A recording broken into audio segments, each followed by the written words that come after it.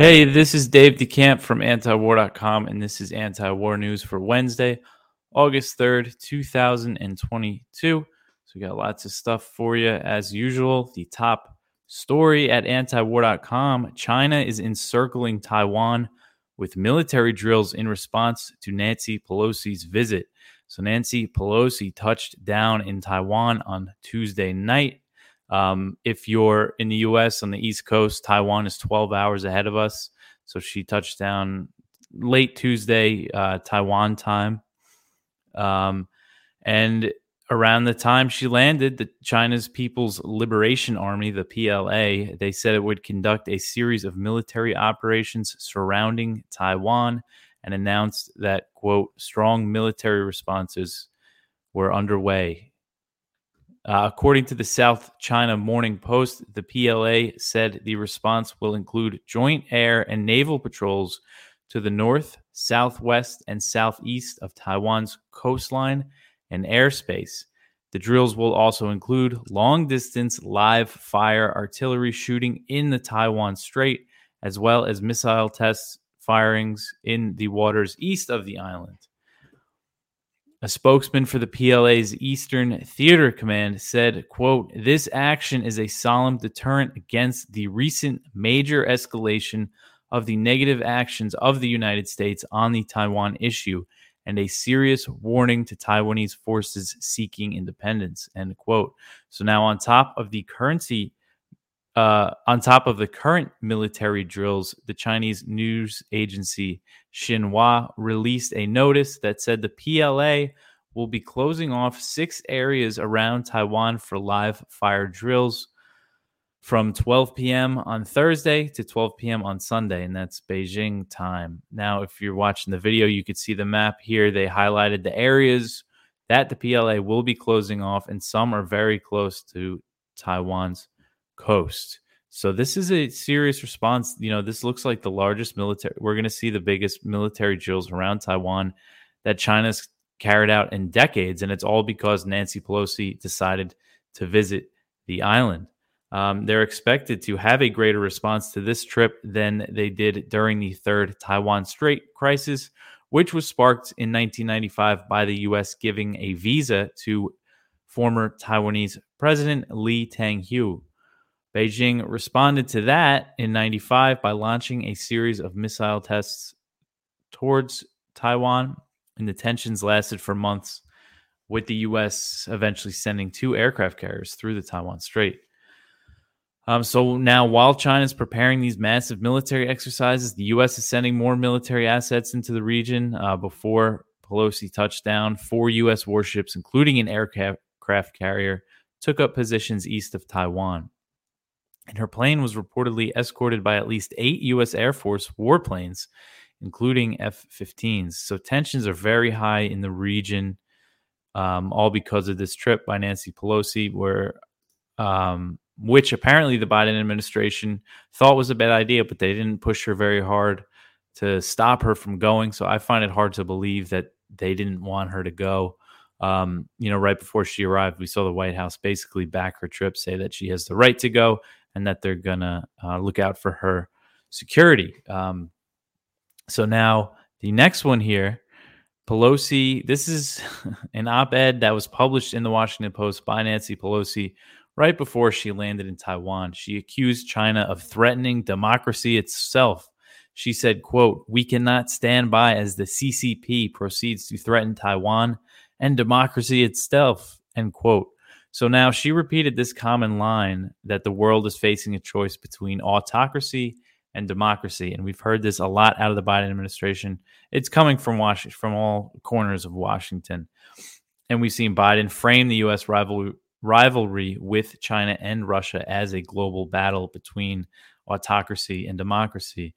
And I point out in this article that he even used this line when he was at a recent summit of the Gulf Cooperation Council, which is made up of Gulf monarchs. He said, he's trying to enlist their support against China and Russia and say we're in this battle of autocracy and democracy. So you just see really the hypocrisy in the U.S. policy when he's saying this to a group of Gulf monarchs. So Pelosi said in a statement after she landed, quote, America's solidarity with the 23 million people of Taiwan is more important today than ever as the world faces a choice between autocracy and democracy, end quote. So not all, not everybody, not all of those 23 million people of Taiwan support what Pelosi's doing here. In fact, many seem to oppose it.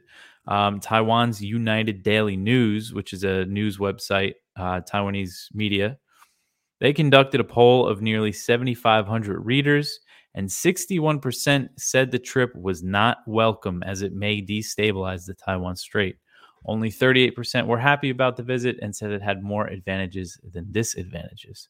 So when Pelosi and her congressional delegation arrived in Taiwan, they were met with protesters who opposed the trip, as well as demonstrators who welcomed the American lawmakers. And again, she went ahead with this trip knowing it could provoke a major crisis, and it looks like it has. And she's going to leave Taiwan. She's probably going to leave sometime Wednesday in Taiwan time. And she's going to leave as these major drills are going on, leaving behind this mess. So the next one, bipartisanship when it comes to stoking tensions with nuclear powers is very strong.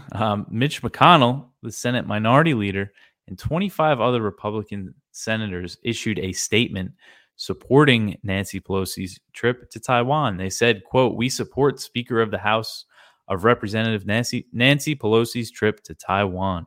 For decades, members of the United States Congress, including previous speakers of the House, have traveled to Taiwan, end quote. So Pelosi is the first House Speaker to visit Taiwan since Newt Gingrich did it in 1997. You know, they're acting like this is kind of normal, that there is precedent for this, but there's really not, because that came right after that Taiwan Strait crisis, and China's military is much different than what it is today. I see many Chinese analysts say that the response is going to be much stronger because of that. And so now, again, we've seen this support come from Republicans, including former Trump administration officials. And we saw former Secretary of State Mike Pompeo, who's a huge China hawk. He wrote on Twitter, quote, glad to see Speaker Pelosi follow through today on her visit to Taiwan, end quote. So now we're done with China, and we're going to get into the next nuclear power that the U.S. is stoking tensions with, which is Russia. So Russia's defense ministry on Tuesday said that Washington was directly involved in the war in Ukraine after a Ukrainian official detailed Kiev's cooperation with the U.S. before they launched strikes using U.S.-provided HIMARS, which is the mobile rocket launch system that the U.S. has been shipping to Ukraine.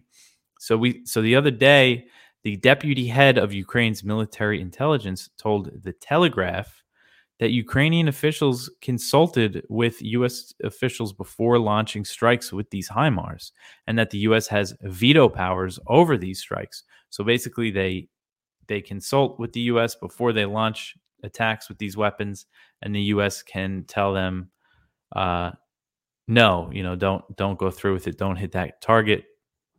And this Ukrainian official, he insisted that the U.S. wasn't providing a direct targeting information, but suggested that Ukraine was using satellite imagery provided by the U.S. and Britain. He told The Telegraph, I can't tell you, whether or not we're using British and American satellites, but we have very good satellite imagery, he said. So Russia responded to this. A spokesman for the Russian Defense Ministry said that this cooperation, quote, proves that contrary to the assurances by the White House and the Pentagon, Washington is directly involved in the conflict in Ukraine, end quote. So now we've seen Russia say similar things, but this seems a little stronger, that it's coming straight from the Russian Ministry of Defense, and that they're saying, yeah, now we think, the Russian military, think that the U.S. is directly involved in this war. So what does that mean? In all this cooperation, the billions in weapons, the intelligence sharing, it risks provoking a response from Moscow. It's very clear that it does. The U.S. is funding a war on Russia's border, bragging about killing Russian troops.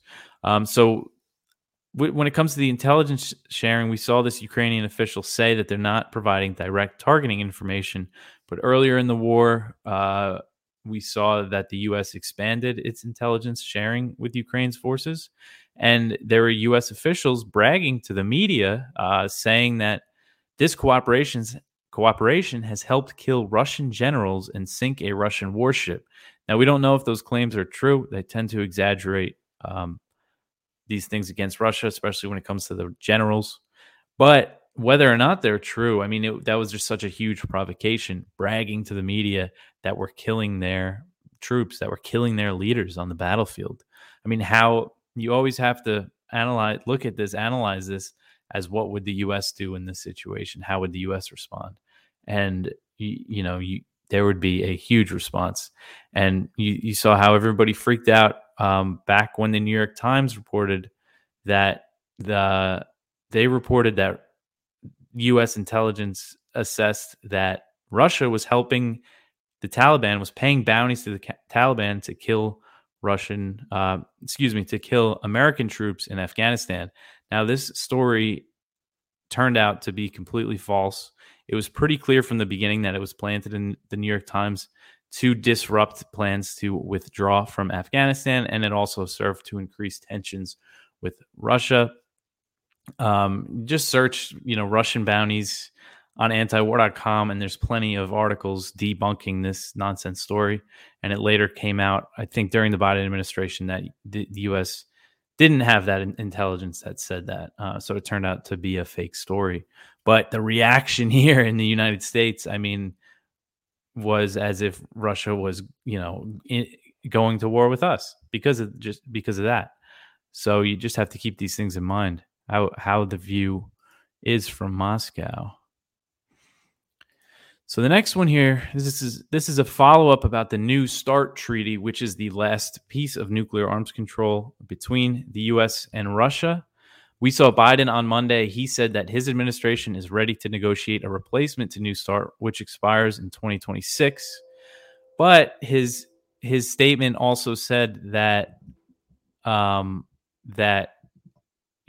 basically it signaled that he won't negotiate with Russia while the war in Ukraine is going on. So now we see Russia responded. Kremlin spokesman Dmitry Peskov said that Russian officials have been calling to resume arms control negotiations with the U.S. When Russia invaded Ukraine, the U.S. cut off arms control talks that were going on. And we've seen Russian officials say a few times since the war started that they should be resumed, but the U.S. has shown no interest. And this is basically what Peskov was saying. And it does seem like this offer from Biden wasn't a real offer, because it had that caveat basically that, but they're fighting a war in Ukraine, so now we can't talk to them. But I mean, the risk, we keep seeing this officials. We saw the UN Secretary General say yesterday that the risk of nuclear war is higher now than during the Cold War. So you would think negotiating arms control treaties should be a priority, but unfortunately it's not.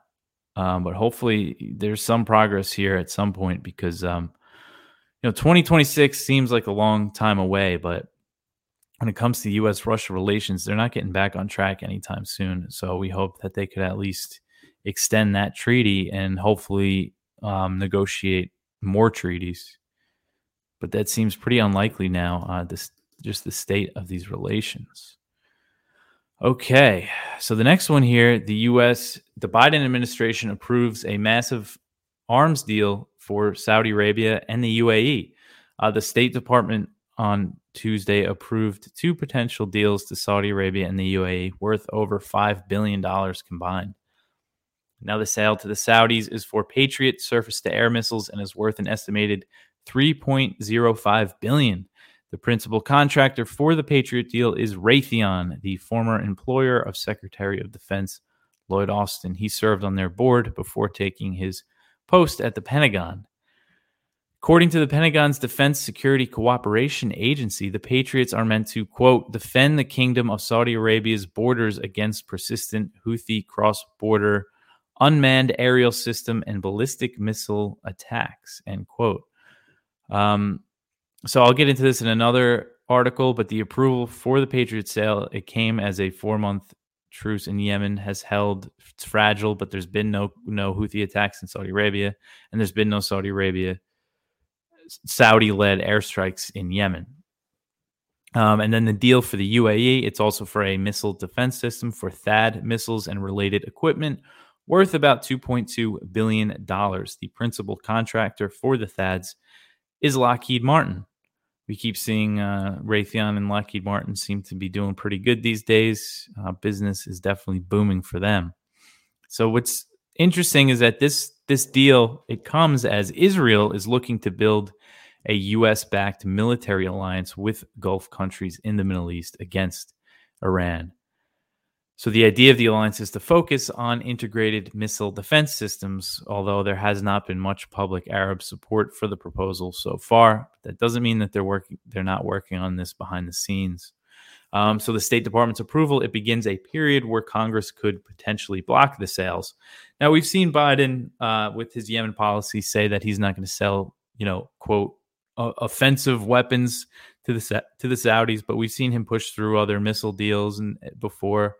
But I mean, this is a pretty big sale, so it shows. Hopefully, it's not a sign that they're gearing up to escalate in Yemen. They agreed to extend the truce by 2 months, which I will get into a little more. That's the next one here. So Yemen parties agree to 2-month extension of truce. This is from Jason Ditz.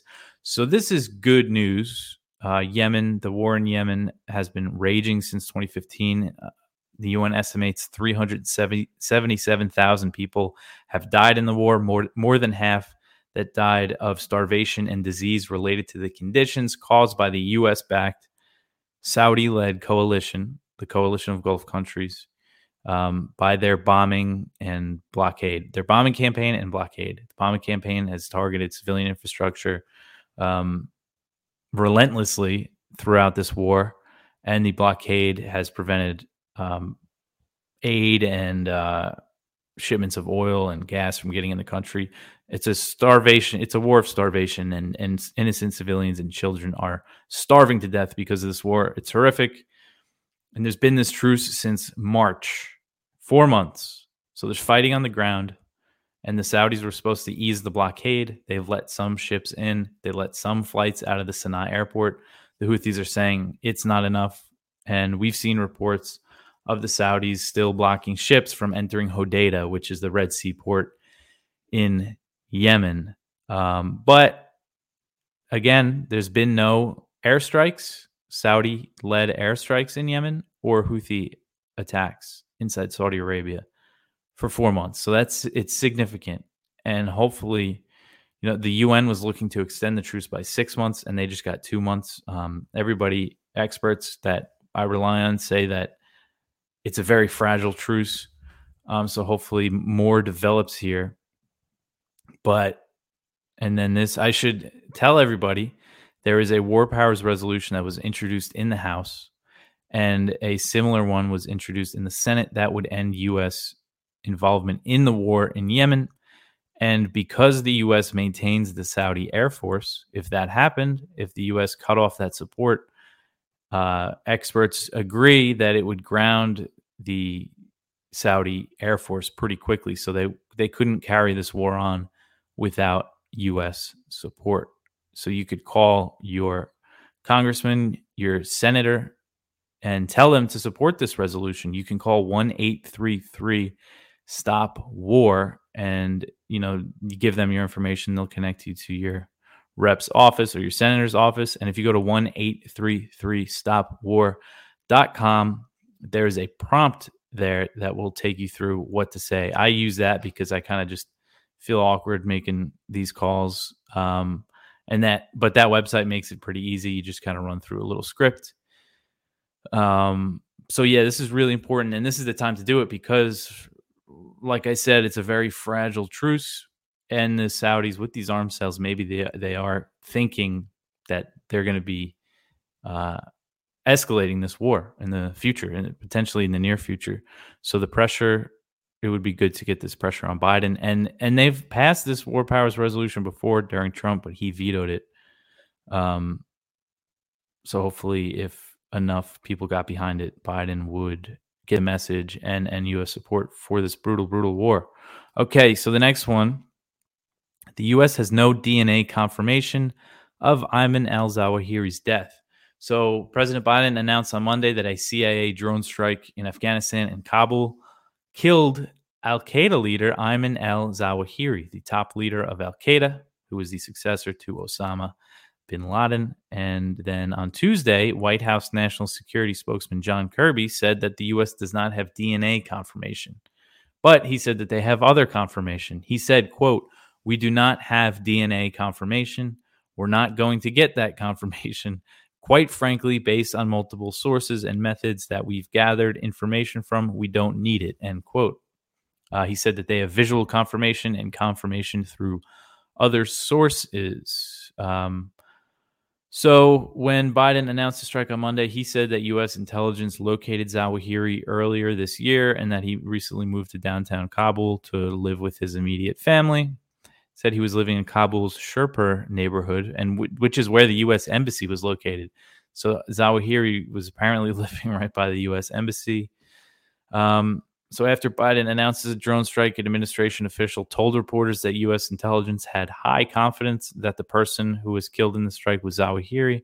But still, we don't really have confirmation. It's kind of just the Biden administration's word. I'm not saying that they're just making this up or lying about it, but we just have to be very skeptical of what the U.S. says happened in a drone strike, because we know that they frequently kill civilians and not their intended targets.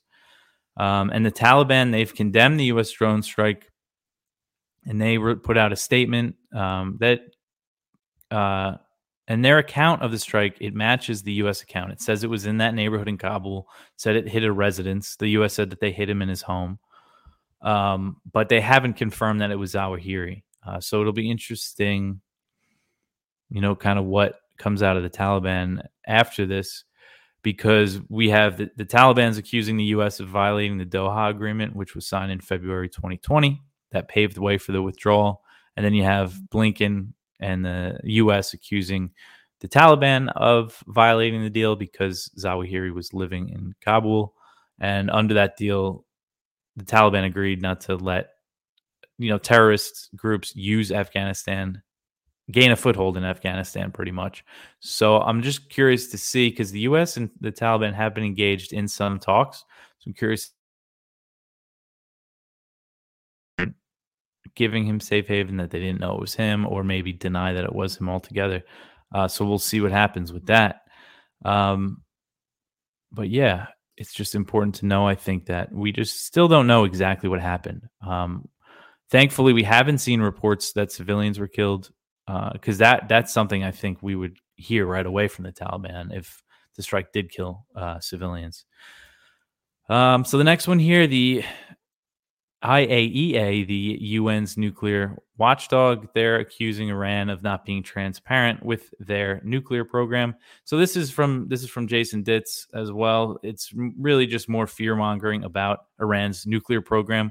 What Iran stopped complying with a monitoring that was under the nuclear deal, the JCPOA that they signed with the U.S., that the U.S. pulled out of way back in 2018. So Iran has no obligation to follow that deal while the U.S. is not still in it. So this is really just fear-mongering. And we've seen Iran slowly, they're voluntarily complying with many aspects of the deal for years. And we've seen them slowly stop as they're just trying to get leverage over to the U.S. to get the U.S. to lift sanctions to return to the deal. So that's it for today. I hope everybody is enjoying the show. We have been getting a lot of good feedback, getting a lot of downloads. If you're listening on audio, which most people are, you could also subscribe to the YouTube channel just to pump up our numbers there. You could contact the show, news@antiwar.com. You could find me on Twitter @DeCampDave. You could message me. Pretty easy to get a hold of. You can donate.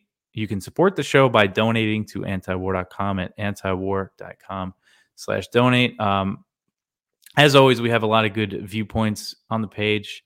I'm going to start reading them when I'm done recording. I got to get caught up. Today was a pretty crazy day. But I appreciate everybody listening, and I'll be back with you tomorrow. Thank you.